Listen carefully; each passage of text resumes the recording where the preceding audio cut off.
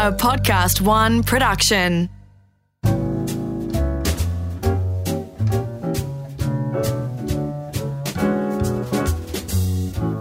Hello, my name's Gary Mehigan and this is A Plate to Call Home. Conversations with fascinating people, all centred around food. This is part 2 of my chat with George Calombaris, and if you haven't heard the first part, I'd encourage you to go back and listen.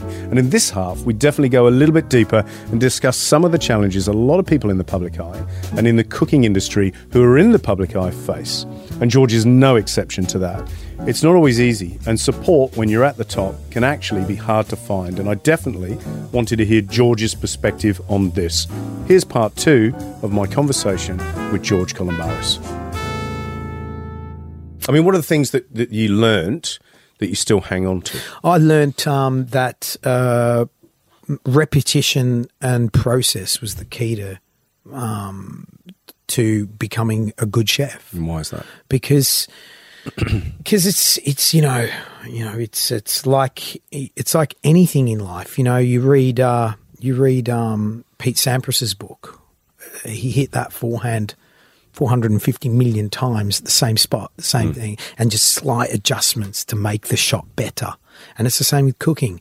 You know, we're still filleting the fish the same way, but there's a proper way and there's a wrong way. And if you can't just do it once. You've got to do it hundreds and millions of times. And you know, there's no other way. There's no other way around it. You can't fluke it.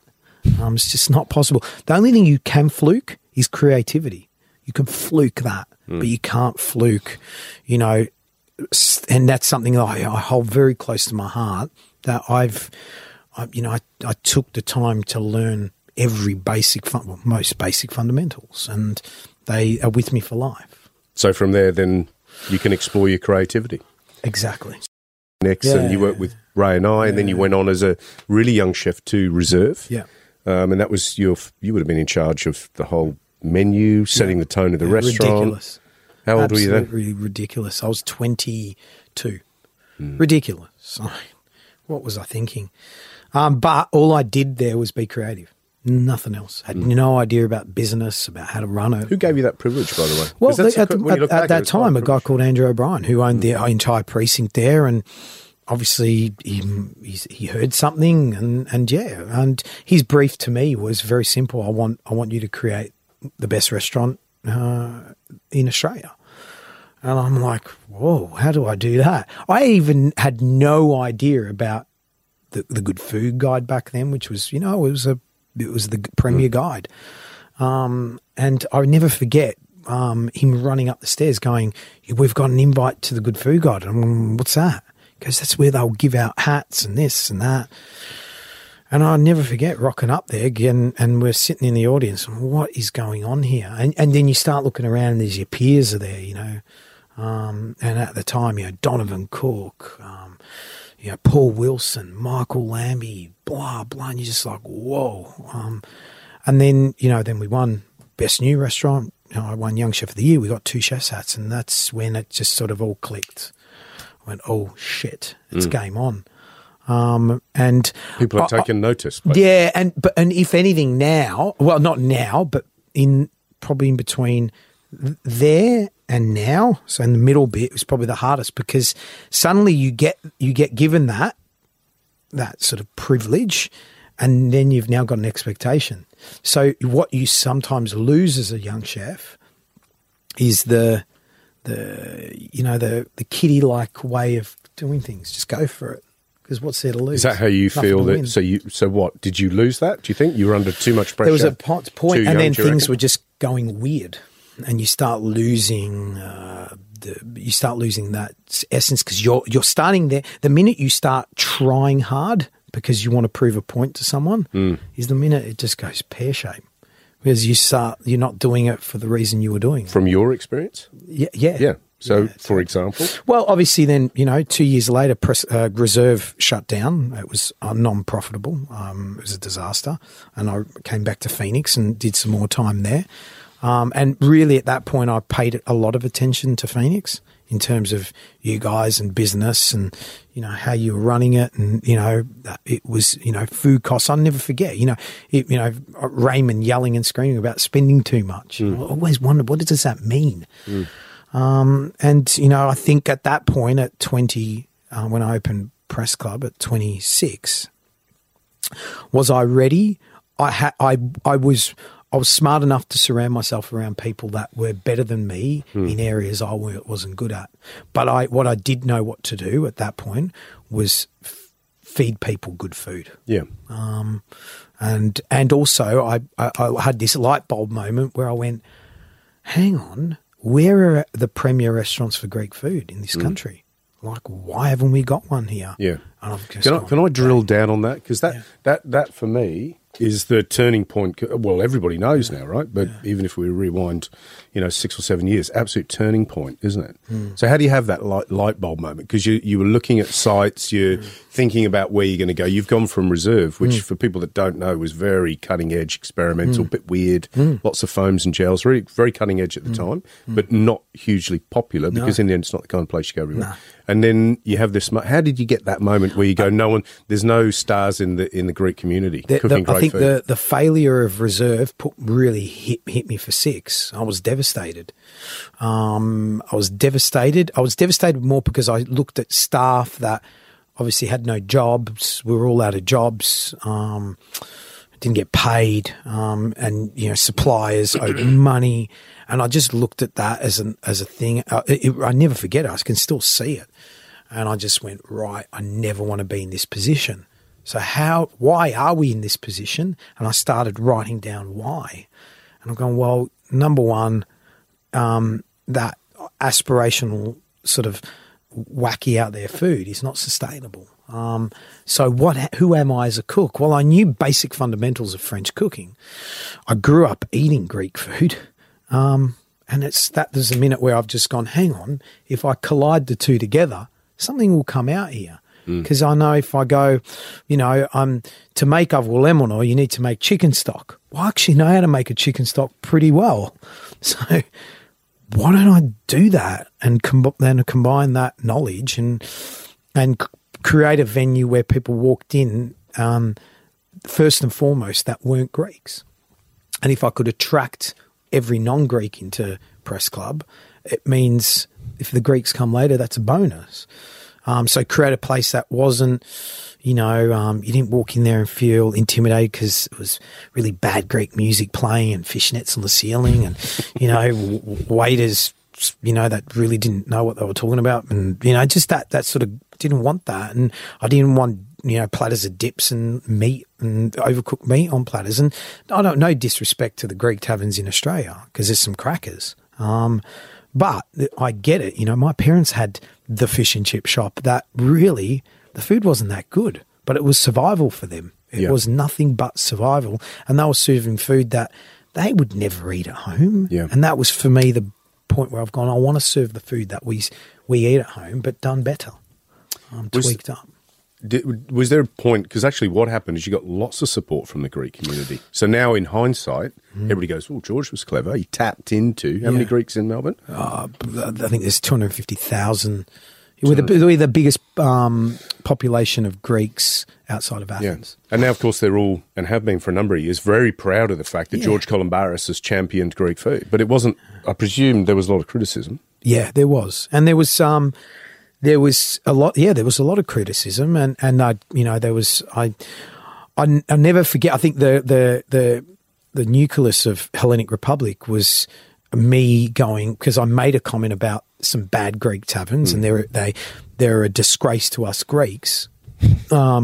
And at that point, when I said it, because sometimes I say things I shouldn't say, I've gone, well, I better put my money where my mouth is. And we opened Hellenic Republic, and it says it in the word, I called it Hellenic Republic, which upset a lot of people because Greece was never Greece. It was the Hellenic Republic before that. And it was my way of saying this is the real place. And,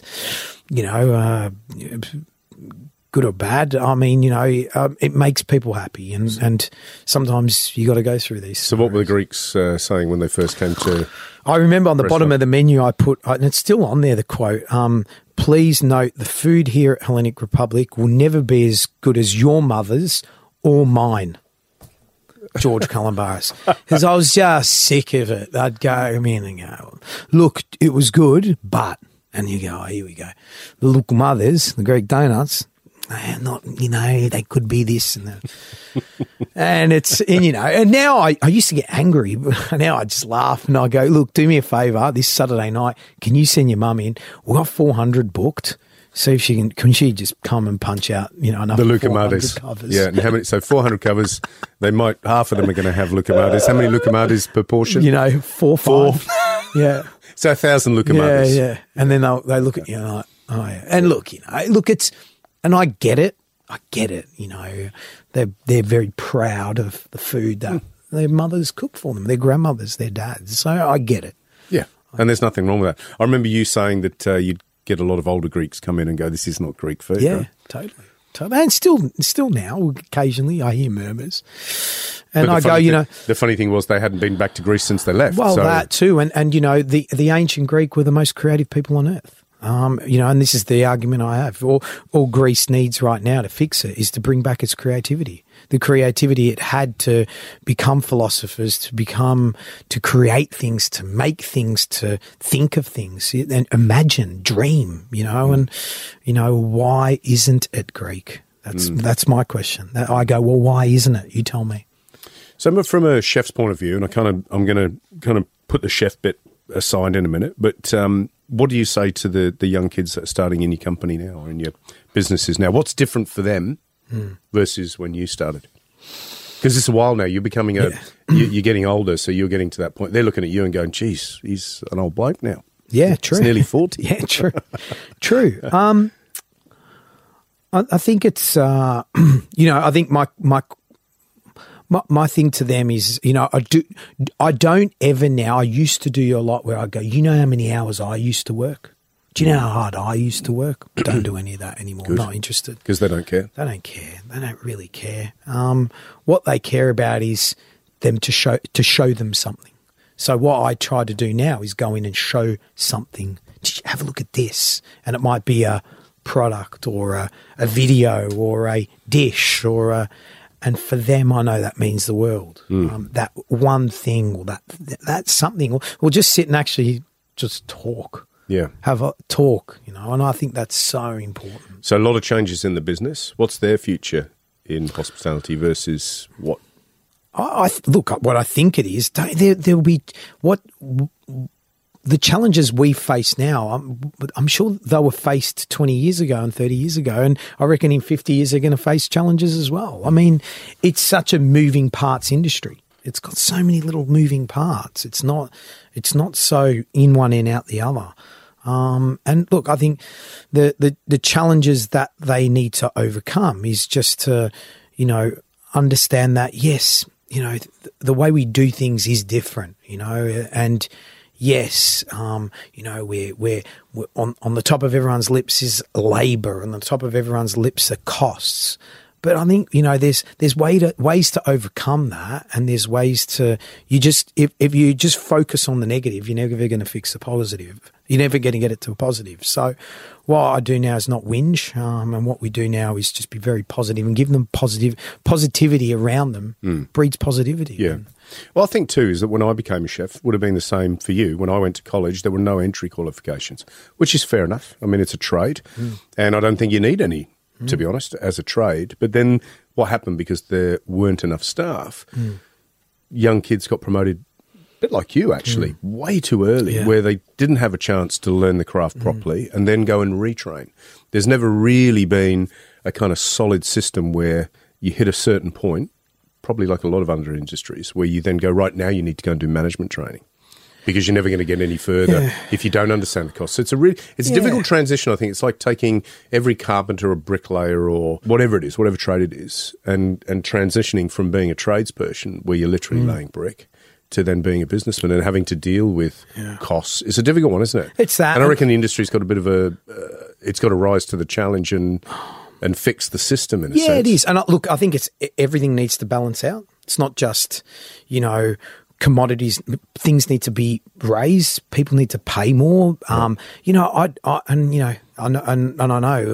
been masked for a few things in the past in the media, but I want staff to get paid more. Our industry deserves more. And so customers have got to pay more. That's right. It's supply and demand. It's the simple equation. Is that realistically going to happen? I mean, the way I see it is there's so many businesses, it's just, where anybody can stick a coffee machine.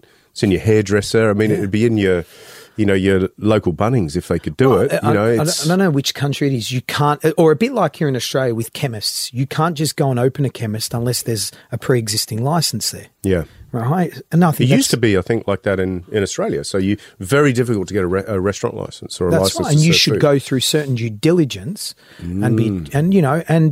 so because we don't want them to, because when a restaurant fails, it's not just the staff that are going to get stitched up. It's the landlord, it's the electrical company, it's the suppliers, it's a whole array of hundreds of people that get affected. So there should be more due diligence over that and more care, and there should be also more support along the way. If anything, support along the way to check in on our industry and go, hey, how are you going? What are you finding difficult at the moment? What do you need? And not just that, obviously with what happened the other day with Jeremy Strode, it's got me thinking, our industry. For those people that don't know, Jeremy Strode, very well-known chef. He's been in Melbourne for 25 years, and he's been one of Melbourne, Sydney, and a game changer. So when he came here in 92, having worked, I think he worked at Langton's, at the Adelphi, at the George, at POM. He started POM, then went to Sydney, MG Garage, Bistro, and he committed suicide. Yeah, and it got me thinking because 53, and then obviously recently Darren Simpson, and it got me thinking. Very young, younger kids, and for people that don't know, and a superstar. I remember watching Darren Simpson on TV for the first time and thinking, "Gee, who's this guy?" Like young Irish guy, doing everything right, and really had the touch. And good in front of people. And it got me thinking, Gary, because YPO is young YPO. So basically it's an organisation worldwide where CEOs, certain wealth people are involved in, where they come together and it's all in a sanctum. Nothing gets leaked out. And I know a lot of people that are part of that here in Victoria. And that started because a CEO, I believe, topped himself. Yeah. And these guys went together, hang on, there's no support. And it got me thinking yesterday, there's no support for chefs, for managers, restaurant managers, where you can come together, all of us, sit behind a closed door and go, how are you feeling at the moment? What's going on? I'm struggling here. We hear so many relationships end because of hospitality. It drains you. It's kind of part of the course, isn't it? I think alcohol, drugs, relationship breakdowns, mental health issues. I mean, in the 30-odd years I've been a chef, and now the 20-odd years you've been a chef, it's kind of rampant, and you just go, well, and you hear about it all the time. You hear about it.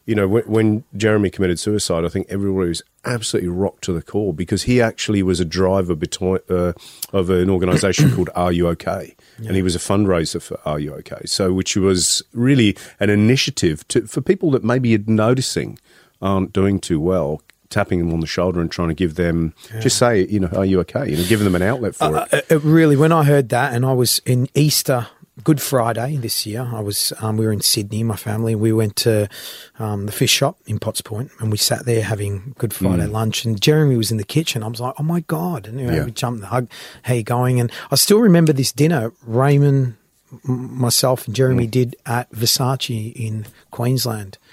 And when I saw that, I just couldn't believe it. This guy just looked fine. Yeah. On face value. Yeah, on face value. And then maybe all the things that you're talking about. It's the hours. I mean, how many stories have you heard of, marriage breakdowns or relationship breakdowns just simply because they're never there? And I always remember, even when my grandfather was talking to me, who was a chef, talking about maybe becoming a chef, saying, look, you the hours are unsociable. And at 19, unsociable just means, oh, well, I can't go to the pub. But, you know, when you've got a family, all of a sudden unsociable means you're just missing everything that's going on. So certainly with the transition in hospitality where people are working less hours or getting paid more for what they do is going to be a big change. Big game changer. And obviously is in your organisation. After the break, George tells us how he's putting things back into perspective, focusing on the important things and dealing with the other stresses in his life. Now, I don't know if you want to address the elephant in the room, because obviously you've been through the ringer, let's be honest, because you're the face of, I mean, that's the unfortunate thing, isn't it, being the face of your businesses. I mean, you have other business partners, but you're transitioning into big business now, and you've had to get your house in order, and you're in the paper because you audited and we self-audited, and we so obviously brought some partners out, and absolutely no one's fault. No one's fault apart from when you dig deep into how much staff get paid and the way they're getting paid. It's a minefield out there, and you start opening up a box that is just. And look, I guess we could have gone on our merry way and just been quiet about it and not said anything and just paid everyone and moved on. But I think for us, we made a commitment that we wanted to make a statement, hopefully rattle the cages of the industry in Australia, and also get government to look upon and go, hang on, there's something serious going on here. And, you know, I mean, it's been probably the toughest, it has been the toughest time in my professional career. And, you know, it's taken me to some points in my life where I've done things where I never would ever have done, and you know, that incident at the soccer was something that was so out of character. And explain that. What happened? Well, look, it was because for people that don't know, they could be listening to this overseas. I mean, you're on the front page of the paper for weeks. Yeah, they were following you around. The press were following you around. Yeah, terrible. It was horrible. Yeah, it was horrible. Look, you know, obviously some larrikins were making comments, and one of them made a comment and it got me, and it got me because it was personal. I thought I'd take the law into my own hands and walked up to him, and you know, and do I regret it? I regret what I do regret, and now I'm, because of I think that. And it's funny because when I sit there with Natalie, she goes to me, George, I'm very upset with what's happened, but I think this needed to happen in your life for you to go, right, changes I need to change the way I do things. I need to put a lot more emphasis into helping my mind, the way I think about things, and deal with things better, because you are in the public eye. You have to accept that. And I don't want kids out there to go, oh, look at George, he's a bully. What we need to do is address the fact that verbal bullying is not acceptable, because then it leads into physical bullying. Yeah. And look, I regret it, and it was wrong, but I'm going to champion it now, and I'm a bully ambassador, bully Australia ambassador, and I'm going to get behind that in a big way. But on top of that, in terms of what I've done for me I've gone and exercised myself, and now committed to meditation, which has been a phenomenal thing I've done in my life. Probably the best thing I've done this year. And for that now it makes me, I don't know, it's changed me, and I was chatting to my coach, and he's gone, and he was from America. He came over to do this with me for 4 days, and obviously had a crux of what's been happening, what hasn't he? I mean, he goes, it wasn't there was nothing wrong with you walking up to this person.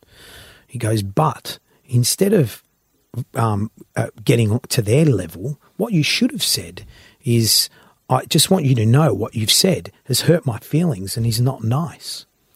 Do you understand that? And you watch what would have happened. So to give you an example, then 2 days later, an article comes out in the paper about my business partner, George Calombaris, of 11 years, who I adore. And there was so much false rubbish in there. So I took it upon myself, and he said to me, "Okay, you can't let things swell up. If you've got to say something, say it, but you've got to do it in a way." So anyway, I rang this journalist. And I said to him, "Look, I just want you to know, I just read your article and it's really upset me and it's hurt me and I don't like it. And I just need you to know that." Anyway, the conversation kept going. Obviously, the journalist is now gone, "I could use this." Yeah. And trying to probe me to say other stuff. But you've ripped staff off. And I'm like, "Look, that's not why I've rang you." And by the end of it, he got that upset. The journalist swore at me and then hung the phone up on me. And for the first, I sat, and then I had Natalie next to me. She goes, "I'm so proud of you. You didn't raise your voice. You didn't swear. And you stayed calm and you told him how you felt." The next day, I sent him an email. And I sent the journalist an email saying, "Look, I'm not going to say his name, but I apologise for upsetting you that much where you had to swear at me and hang the phone up. That was never my intention. My intention simply was to ring you and let you know how I'm feeling. And I just want you to know that it's hurt me what you said, but you know what? That's life. We can all move on." And, I think it was, again, another light bulb moment for me personally in my life, how to deal with things. And now past this, I guess, this teaching onto my chefs and how they can deal with situations without having to. Because what I'm hearing along the whole way, and it's a very familiar story for anybody that's in a stressful job or, has had to climb the ladder, you've been on an exponential path in your career. And I may be wrong, but I don't think at any point you've ever actually stopped and taken stock of it, evaluated it, retrained in it. It's all been, as you go. Yeah. And I mean, look, I'm a businessman too. And I look at it and I go, unfortunately, because you are in the public eye, you took the brunt of all of that. Your business partners carried on doing business, along with all the other businesses that are operating, in Victoria and Australia and around the world. And there's, everybody makes mistakes. I think the thing that I think a lot of us felt was that, because what you see in the press, I think most people know that most of it is not entirely, it's a version of the truth. Yeah.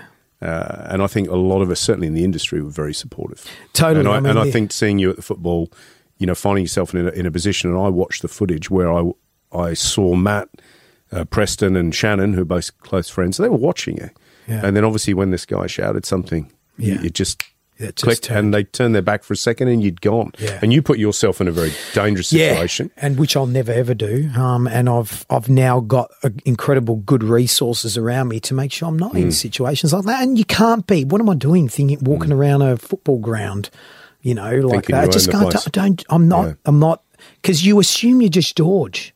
You assume you're just Gary. You can do. Why not? What's wrong with that? Because people are looking at you. People are looking at you, and I just now I'm very conscientious. I make sure I remove myself from situations. So that little period of your life, what do you think you've actually learned from it personally? Is it to take time, take stock? Take time, take stock. Allow yourself to have outlets to. We are. I consider ourselves as human beings as simply as a bottle of soft drink. When you shake it too much and you go to release a cap, it's either gonna explode. You can't. It's just not sustainable. And you think you're Teflon, because that's what I thought I was, Teflon and steel, and I'm a chef. I can do all this. I'm not that. Don't kid yourself. You're George. You're human. And, no one prepared me for MasterChef and the fame and all that stuff. But it's no one's fault, and now I've got the tools and the resources, and I know the minute where I need to decompress and open that bottle slowly, I know what to do. Yeah. In culinary terms, when you ferment something, you burp it. Did you know that? There you go. You see, when you ferment something, otherwise the bottle explodes. Like when you make beer, you've got to burp it. So every so often, you just got to burp. I might just come to you and go, Gary, can I get a little burp, please? Throw you over my shoulder and give you a burp. So outside of business, what are you going to do? What do you think you'd? Well, it could be including business. Like because you've achieved more, I think, than most people ever expect that you could in a career, and you're still very young. So what do you hope that, I don't know, in 10 or 15 years' time that you'll be doing, or people? I know for the first time in my life I've got an end goal with the restaurants. I know that, we've got this 4-year plan, and the 4-year plan, we're sticking to it. And and don't get me wrong, there's going to be glitches along the way, and that's cool. But, I know that, within 2 years, I'll move the press club down to Red Hill. And it will open on my terms. And when I say that with respect, because it will be, one kitchen with a sort of bar around it, a bit to keep the joy. Style. So keep the joy. So you want the That's joy. For me. That's for me and the people around me and the customers. That's it. And the group will grow. There'll be Jimmy Grant's St Kilda opens next week. There's 4 Jimmy Grants to open by the end of the year in Sydney. There'll be 30, 40 within, sort of 2020. So, we know that plan, and the process is in place, and the people are, and there's some great people, and that will grow. And what I love is that opportunity where I get to go to Greece every year, and I want to make that more, and I want to be there 3 months of the year, and then hopefully one day 6 months of the year, 6 months back in Oz. And I love that because I get to go there, and I get to really sponge up inspiration, ideas, feelings, everything, and bring them back to my country and showcase them in one way or another. So when young people are looking at George at 60, oh God, I hopefully will be sitting on a beach in Mykonos, and in our bad bathers, Gary, I'll be looking to my left, you'll be sitting there, and I'll be looking to my right, and Preston will be there. Oh, really? And we'll jump on our wooden boat and drive away. Go fishing for sardines. Why not? I don't know. You never know. You never know. All I know is I love what I do, and if there's anything I teach my kids is do what you love. Because when you do it, geez, it feels good. It does, doesn't it? George Calombaris, a pleasure as always. Gary Mehigan, doesn't feel like an interview. It feels like we should have had coffee and I brought you a croissant. I know. I know you're going to devour it later. So, George Calombaris, Gary Mehigan, signing out. A Plate to Call Home is a Podcast One production, produced by Dave Zwolensky, executive producer Jamie Shue, audio production is Darcy Thompson, and special thanks to Imogen Thomas for all the research.